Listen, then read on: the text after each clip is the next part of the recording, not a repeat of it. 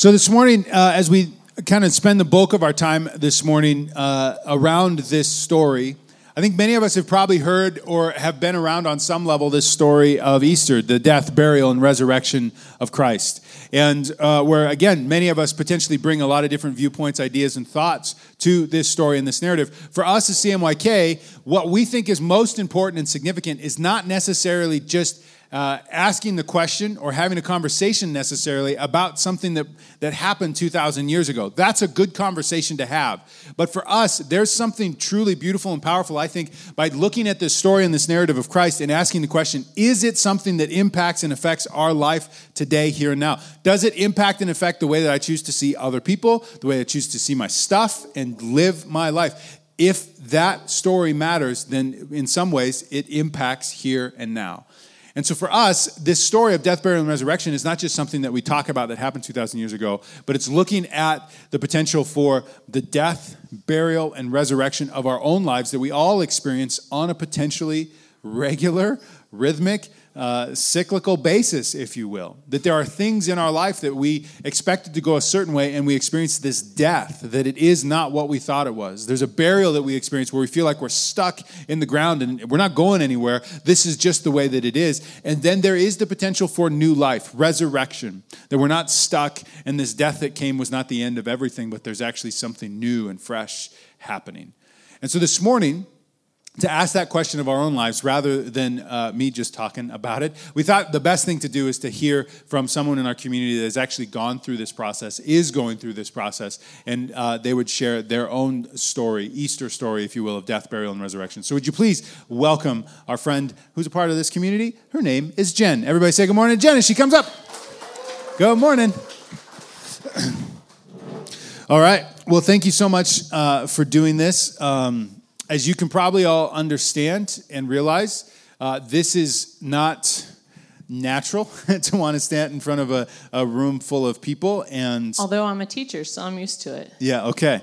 But this idea of being so vulnerable and so honest is not something that we necessarily look forward to. So just out of the gates, thank you for being willing to do that. So when we talk about this first concept of death, something happened, a series of things happened that caused you to actually have to label a part of your life as that. What happened and what led you to that?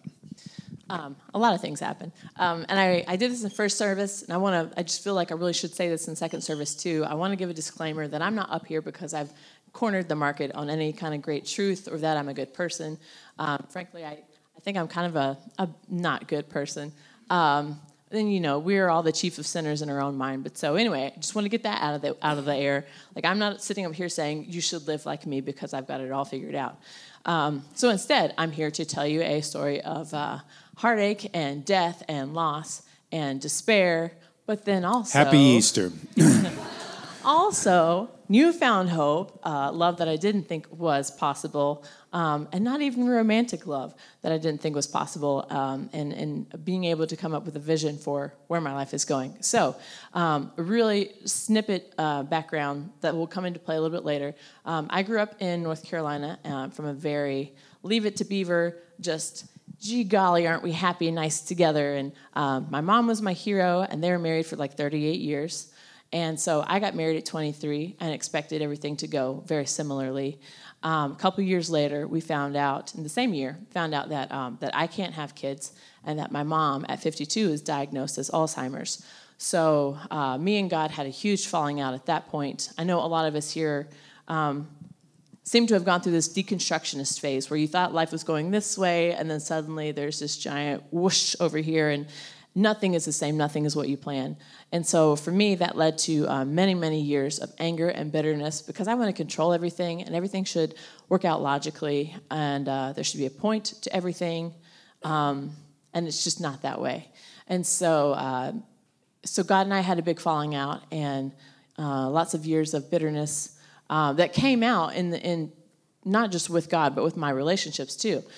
So again, I said I got married. So throughout this, married, was not getting Wife of the Year awards, was not necessarily the happiest person to be around. And so move forward a little bit longer. So my mom passed away in 2017.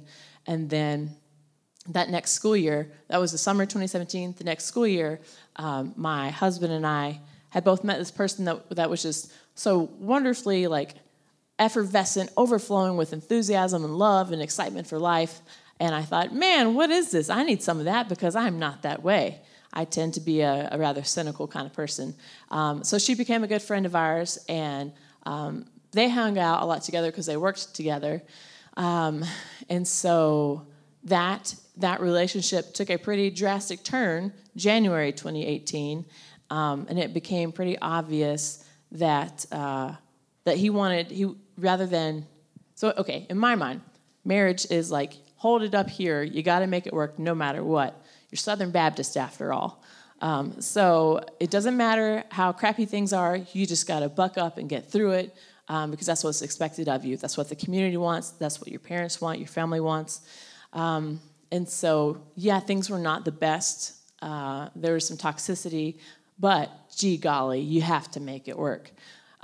So we come to January of 2018, and through a couple of events, it became really obvious that my husband did not want to stay in a relationship with me and wanted one with this different person, the person that I thought, man, she's great, look at her, what a great friend. Not a great friend. So there was a point where I said, do you want to pursue her? Because it wasn't really clear if this was just like, he's going through something and things will pan out, or no, this is really the direction that life is going. And I'm scrambling for anything to keep some semblance of normalcy because, God, no, I don't want this to be the direction of things happening. I've already lost this, and I've lost this, and you will not take this away from me now, too. The third this being the identity that I had of being a married Christian wife. And this was a guy who, when we were in North Carolina, like he was a deacon at our church. He was working on a degree in science and religion. Everything that I knew about him did not lead up to the choices that he was now making with this other person.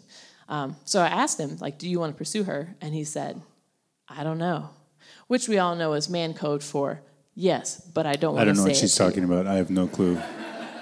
Yeah, it absolutely is. And so that was 2-ish weeks of fluctuation of where things going to land. And it landed pretty decisively when he moved out. He moved in with his sister and started a new life in that direction. And I'm left in the house that we had together. The house is full of all of his beautiful furniture that he made, all of the art, the memories of all the people that would come over and have parties together there. Still not quite sure what was happening. So this is all going on. Everything's out of control. So in the meantime, I'm grasping for what are the things I can cling to that are still some semblance of normalcy. Like I'd always hidden behind, we'll go to church together.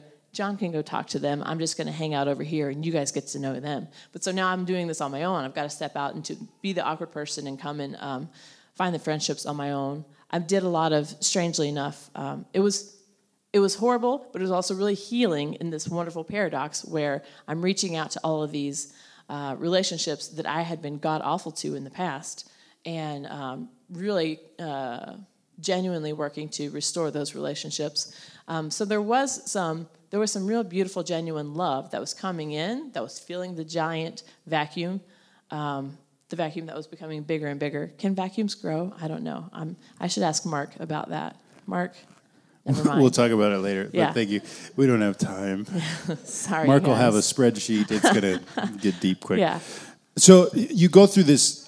You go through this death, and what was fascinating to me, or I think significant for me, was on the outside watching you go through this death of a marriage, and then to sit down and continue to have conversation with you and realize this is so much more than just I was in a relationship, I'm not in a relationship anymore. This is a death of a home that you grew up in, an identity to strive for and achieve for, that you will be this kind of woman. Like you wanted that, you wanted to be a mother, and so to experience the death of not being a mother, losing your mother, and now losing this identity that you have of being a wife, like there's so much that is crumbling around you, and it's intense. And the strength and the ability for you to go through that is I think really, really profound. And I think what's important for this morning is when we think about this idea, it's easy to maybe put a story like Jen's up in front of us and say like, oh yeah, bummer, sorry about that. Do you want another donut? Would that help? And to think that should be our response. But our hope this morning is in this story to understand that all of us experience and go through the same kinds of deaths. We all have identities or hopes or beliefs or things that we're striving for or going after, and we experience these moments where we realize that is no longer going to happen. And I think the power and the significance of this Christ narrative is to call it what it is. That's a death. It's not, it's just kind of rocky. It's not, no, there's, and it's painful and it's hard and we don't want to do it, especially within the Christian era. If we want to just jump right away to resurrection and say, but it's going to be fine. No, to go through this process and to actually call it what it is, death. Right? Yeah. Yeah. So this morning to help us in that, because again, more than just hearing Jen's story, the question is, are there things in your own life, things that you're processing, going through, that maybe the most important thing that you could do to celebrate Easter is to name it and to call it what it is. That this is not what I thought it was going to be. This is never going to be what I thought. I am not who I thought I was. Whatever it is, to go through that process. And to help us in that, we've asked Mr. Kerry Sherman to share with us a song that he's written. So, Mr. Sherman. Thanks, Kerry. So then we transition into this place of burial, where you've had this severance of the relationship. You're divorced. You're in this place now of it's happened. You went through the bargaining, the processing, you tried to do all of that, but now it's happened. So where does that leave you and what does that look like for you? So it had happened, but I was still able to live in this fantasy world of, has it really happened? So the divorce was final in March, and then we sold the house, but the house didn't close until the end of May. So I was able to kind of keep a semblance of normalcy until the house is officially closed in May. So I lived there for the next couple of months, and as the end date became closer of, the former has to get all of his stuff out of the house. He's going to go find a storage place. He's got to go find an apartment, and now there's less things in our house, and then now I'm having to start to think, the school year's ending, the house is going to be sold. What am I actually going to do once June 1st comes around? That's the last day of school, and the house is supposed to close a week later. Where does that leave me? Because I love planning, because I love control, and I couldn't see anything, and it's the encroaching time of, you have 2 weeks left. Here's your last sunrise on your back porch. Once it becomes real, and you can't hide from it, and it's in your face of, no, this is really over. This part of your life is really over. So going back to my Southern Baptist upbringing, their teaching of heaven is that it's this perfect end place of where the second that you're there, all is restored, all is made new, and everything that's broken is whole. Everything that's hurt is fixed, and it's just like this glorious promised land where there aren't consequences anymore. And so in the face of knowing that this is, and I'm okay with crying in front of people. I've been doing it for a year now, so it's like this is nothing new for me. I think I was a solid 9 months of coming and crying at every single service here before I could finally make it through and without. So anyway, the impending sale of the house, that was kind of like a trigger point of I got nothing. I got nothing to move towards. I can't see what is next week going to be. I'm a planner. I love to think 20 years out in advance. And I couldn't see a month down the road. I couldn't see six months down the road. And the idea of having the summer off and then having to go back to teach, I have a very strong love-hate relationship with teaching music. And it was just, it didn't make sense to me of if my view of heaven is, it had been taught to me as though it was a get-out-of-jail-free card. It's an escape. It's however bad it's hurting now, well, just make it not go hurt and just go be in perfect harmony. And your mom's there and your grandparents are there, and wouldn't that be great? So in May of last year, I remember coming home from the store, and even in spite of all, I had done a surprise, not I, God had done a surprising job of surrounding me with some of the most beautiful friendships that I didn't even know that I had, because previously I had been just so stellar at being very stoic, of arm's distance relationship. Y'all can get to know my husband, but that's all right. Let's just, keep you over there. So I didn't know how many people really loved me until I've got nothing else and I'm clinging to them. But sometimes that's just really not enough. So in May, I have this really clear memory. There are a few memories from May through like the end of last year. It gets really foggy at that point. But this really clear memory of coming home from a store and pulling into the garage, and the garage door closes. And I'm just sitting there thinking, because I did a lot of that those days. Of just being in my car, just sitting and staring and thinking. And then the thought occurred to me, and I just remember this very clearly. Oh, this is how it happens. This is how I'm going to die, of just let the car keep running in my closed, sealed garage. And I was fine with that. And I sat there, cried myself to sleep, and it just completely expected to not wake up. But I did wake up, and then the next day was the Montana's Women Run. So I'll wake up, and then, all right, I'm going to go do this little 5-mile run like it's nothing, like nothing happened. But that was the start of, I'd say, a solid 6-ish months of, this really sucks. This is too hard. I can't do it. Okay, here's my instant out. And there were, I think September was another really hard time. Going into the school year, a really hard time. When you're faced with like these changes, you kind of get into a little bit of a groove again, because you really want that semblance of routine. And then you get a wrench thrown in it. I bought a house, not a good idea to do when you're in that state of mind. And the school year starting, and I did not want to be around 6th graders. So that became like just a regular thought pattern for me of when things were just, because there was no hope. The former, he's already dating someone else, and I'm like, how are you all happy, and things are great over here for you, and then I'm, well, what was me? So there was a lot of self-pity involved in that, and an erroneous view still of heaven really made it very enticing.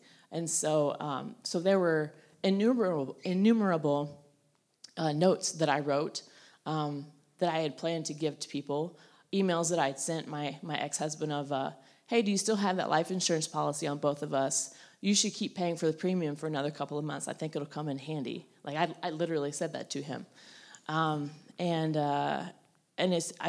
In looking back on it, like Matt asked what characterizes that time, and it's just a fog. I don't remember. I remember being incredibly reckless and doing whatever it would take to, the obvious things of like to numb the pain or to escape your thought life, but then also anything it would take to be in some sort of comfortable setting. Like, I kept coming to all of these services, not because I don't know why. I would come because you would let me sit in the back and cry, and you wouldn't bother me. And there was a normalcy there, and I could come and do communion every Sunday, and people would hug me, and no one would say, where's John? Because you all knew, and it wasn't that you didn't care. You could see that I didn't have the strength to talk about it, and you let me do that. And that was a really good thing to walk through that period with, until I don't really know how to sum up this portion of. Well, I think it's an interesting thing, because you said it, and you brought light to something that I never thought about, but it makes sense even in my own experiences of when you're experiencing a death. It's vivid. Like you remember where you were, you remember what was going on, you remember the weather, these kinds of things, these tragic moments that happen in our life. We cling on to them. But then when we enter into this period of burial, things get really blurry really quickly. And we know that we're kind of there. And what's fascinating to me about this idea of burial is when I came to understand the definition of this word despair. That despair is the idea that you wake up every single day believing that the day that you just had is the day that you're going to have again. That is the definition of despair. That there's nothing going to be new or different or fresh. But whatever you're feeling, whatever you're experiencing right now, that's going to be tomorrow, and that's going to be the day after that, and that's going to be the day after that. And when you're in this period of death, what I appreciate what you said is like you're a person of control. So we're going through these vivid moments, but we're trying desperately to change the outcome. I mean, you talk about exercise and you talk about the relational moves that you were making and all of these kinds of things. And then you get into this place of burial or despair where it was just like, why bother? Because tomorrow's going to be just like today was. And I've done all these things and nothing is changing. So yeah, why bother? Yep. And so you find yourself in this place. So as we come to this close of burial, the question is, what points of despair are you experiencing in your life? And I don't mean that to, bring this great Easter gathering even lower down than it already is, talking about death. And so now let's go here, people. That's not it at all. Grant's not going to play a death metal song, don't worry. But I think it's an important question, that just like we have to name death, we have, and that's easy sometimes because it's vivid, we have to name burial. We have to name despair. We have to name those things in our lives, in our hearts that we look at, that we're not content with, that we're not okay with. That every single day we just wake up and we assume, this relationship that things are not okay with, it's just going to be like that tomorrow. It's just going to be like that tomorrow. They're just going to treat me like this tomorrow. I'm just going to treat like this job, this life, this dream, whatever it is, the world around me that I'm experiencing, it's just going to be like that tomorrow. That's burial. Because we're stuck, and we feel trapped, and what we're experiencing is what we're always going to experience. And I think we need to name it. We need to call it what it is. Grant Jones. Thank you, Grant Jones. So as we close today, there is a story of resurrection here. And I want to preface it by saying this is not Jen communicating that everything is great now. There's no problems anywhere, ever. That is not the story that we're asking you to tell. But there is new life being found. What does that look like? I don't really know where it came from or where it started. Go ahead. Is that my fault?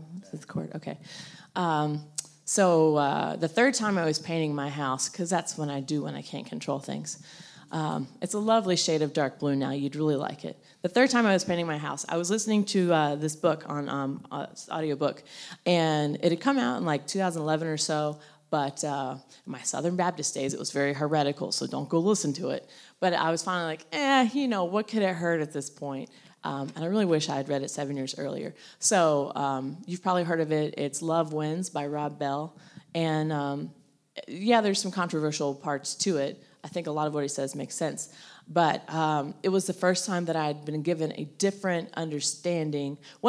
So I said in the beginning, your schema is what you filter everything through that sets these thought patterns in your brain, and you think this is the way things are going to be, this is how they should be. And so as you get new input, it either fits with your schema and you accept it, or it doesn't fit, so you twist it to make it fit and distort it, or you're just like, no, I'm going to ignore it, it doesn't work.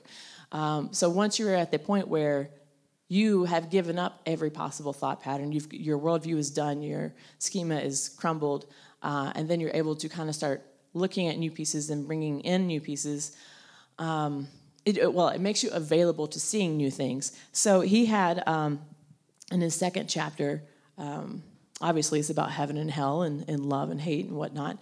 So he talked about heaven in a way that I had never heard anyone describe, and it was such a huge explosion in my brain of, oh my God, that changes everything.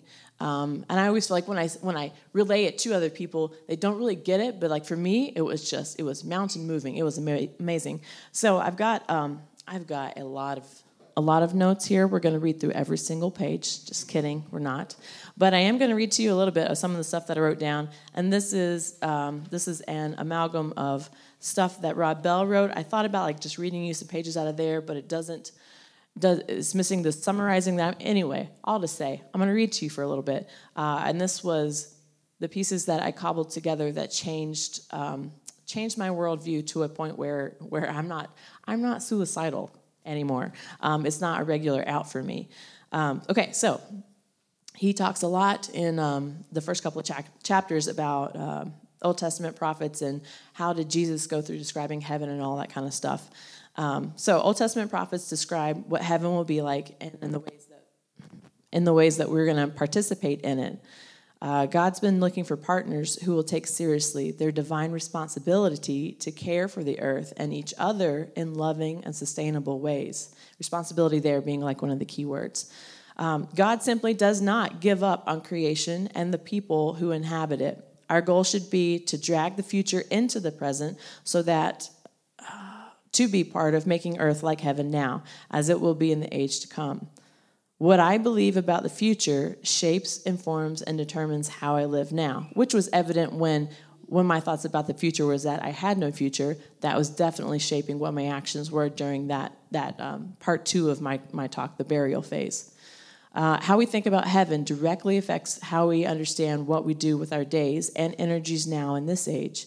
Jesus teaches us that to live now in such a way that what we create, who we give our efforts to, and how we spend our time will all endure in the new world. And so we're starting to touch on it, the idea of, wait, what I create and develop here is going to endure into the new world. Then it says, taking heaven seriously then means taking suffering seriously now. It's erroneous to think about heaven by who gets in and how. Instead, Jesus wants our hearts transformed so that we can actually handle heaven. I had never thought about anything like that, and it just blew my mind. Our heart, our character, our desires, our longings, they take time. There is no instant fix for the maladies of my heart. It's my job to seek to grow so that I'll be able to take part in more in the next life. Eternal life doesn't start when I die. It starts now. It's not about life that begins at death. It's about experiencing the kind of life now that can endure and survive even death. There is no out. I'm here. This is it. So what I do with it, with the cards I'm dealt, because there is no ejection button, there's no escape. Escape isn't the goal. Love is the goal, cultivating my heart, bringing healing, creating heaven on earth to the degree that I'm able to. And that was just like, dang, girl, like you're just trying to, you want the get out of jail free card. You want the responsibility taken away from you that I'm an entity here, and then I can be a non-entity, and that's just not the case. And so thinking through that, kind of mulling through that, and seeing the different interactions that I have with different people. I talked about before how much I was really hating school. And then after kind of working through that and thinking about, I have a hard time always justifying, oh, you're just a music teacher. Like, you don't really do anything important. But looking at those lives of like over 600 kids that I've worked with in just the 4 years that I've been in Montana, and really having relationships with them. This semester has been the happiest semester of my teaching in 10 years of teaching. And nothing changed externally. It was entirely just, my mind is going in a different direction now. And it's not that I sought this out. It's like, if you break your arm, you can't just go eat a whole bunch of peanut butter and jelly sandwiches and your arm's going to heal faster. It's just a matter of time. You've got to sit through that. You can't escape the time. Yeah, life really sucks, and there's going to be time to just sit in that suck, and it's okay. But there's something on the other side. There's always something on the other side. And I used to hate stupid, sappy, cliche stuff like that. But it's so true. And it's a cliche because so many of us experience it and have seen it come to fruition. Yeah. So, I mean, I love what you say, that it wasn't a external change. It was internal. You chose to see things differently in yourself and in the world around you. So as we close this morning, you got the mic. You're sitting in front of the CMYK community. What would you ask of us, and what would you speak to us as we close? Oh, one thing I did want to mention too with the bright, happy sunshine. So going back to mental health stuff, creatives, we're very passionate people. We should take seriously. One of the things that's made this semester happy too is I've talked to my doctor a lot about the antidepressants that I'm on, and we've tried some different ones, and we found one that really works great, and that's added a lot. And I want to. Not challenge. It's okay to go talk to people about this, and it's good to keep working at it until you find a mixture that works for you, because that seems like an incredibly taboo thing to say, especially like sitting up here in this seat of apparent importance. I'm not important, but I'm saying changing your perspective, changing your brain chemistry also goes into changing perspective. So don't shy away from that. It's really important. Musicians, creatives, do it. Okay, so what I would say to you all, we're great at being awkward. Keep leaning into that. Whenever we have the communion or the fellowship time, I'm the first one to go find, I need my coffee right now, or, gee, I really got to go to the bathroom. And I try to dart out of the awkwardness as soon as I can. But it's the awkwardness, it's coming and showing up. When you're not married anymore, you got to go to things alone. You got to just kind of like man up and do it. Like, all right, I'm gonna go volunteer at Art House alone because I want to, and that's okay. So be okay with the awkwardness. Be okay with other people's awkwardness. There's a lot of awkward things about me. And keep letting us be vulnerable with you, because that's such a beautiful thing about this group is that I can sit here and tell you all this ugliness, and none of your faces are like, oh, she's a bad person. Your faces look like, wow, and that's a neat feeling. So keep doing that. There's a lot of good things here, and keep coming and being present and being beautiful with each other. Can we just thank Jen for coming and sharing this morning? Thank you so much.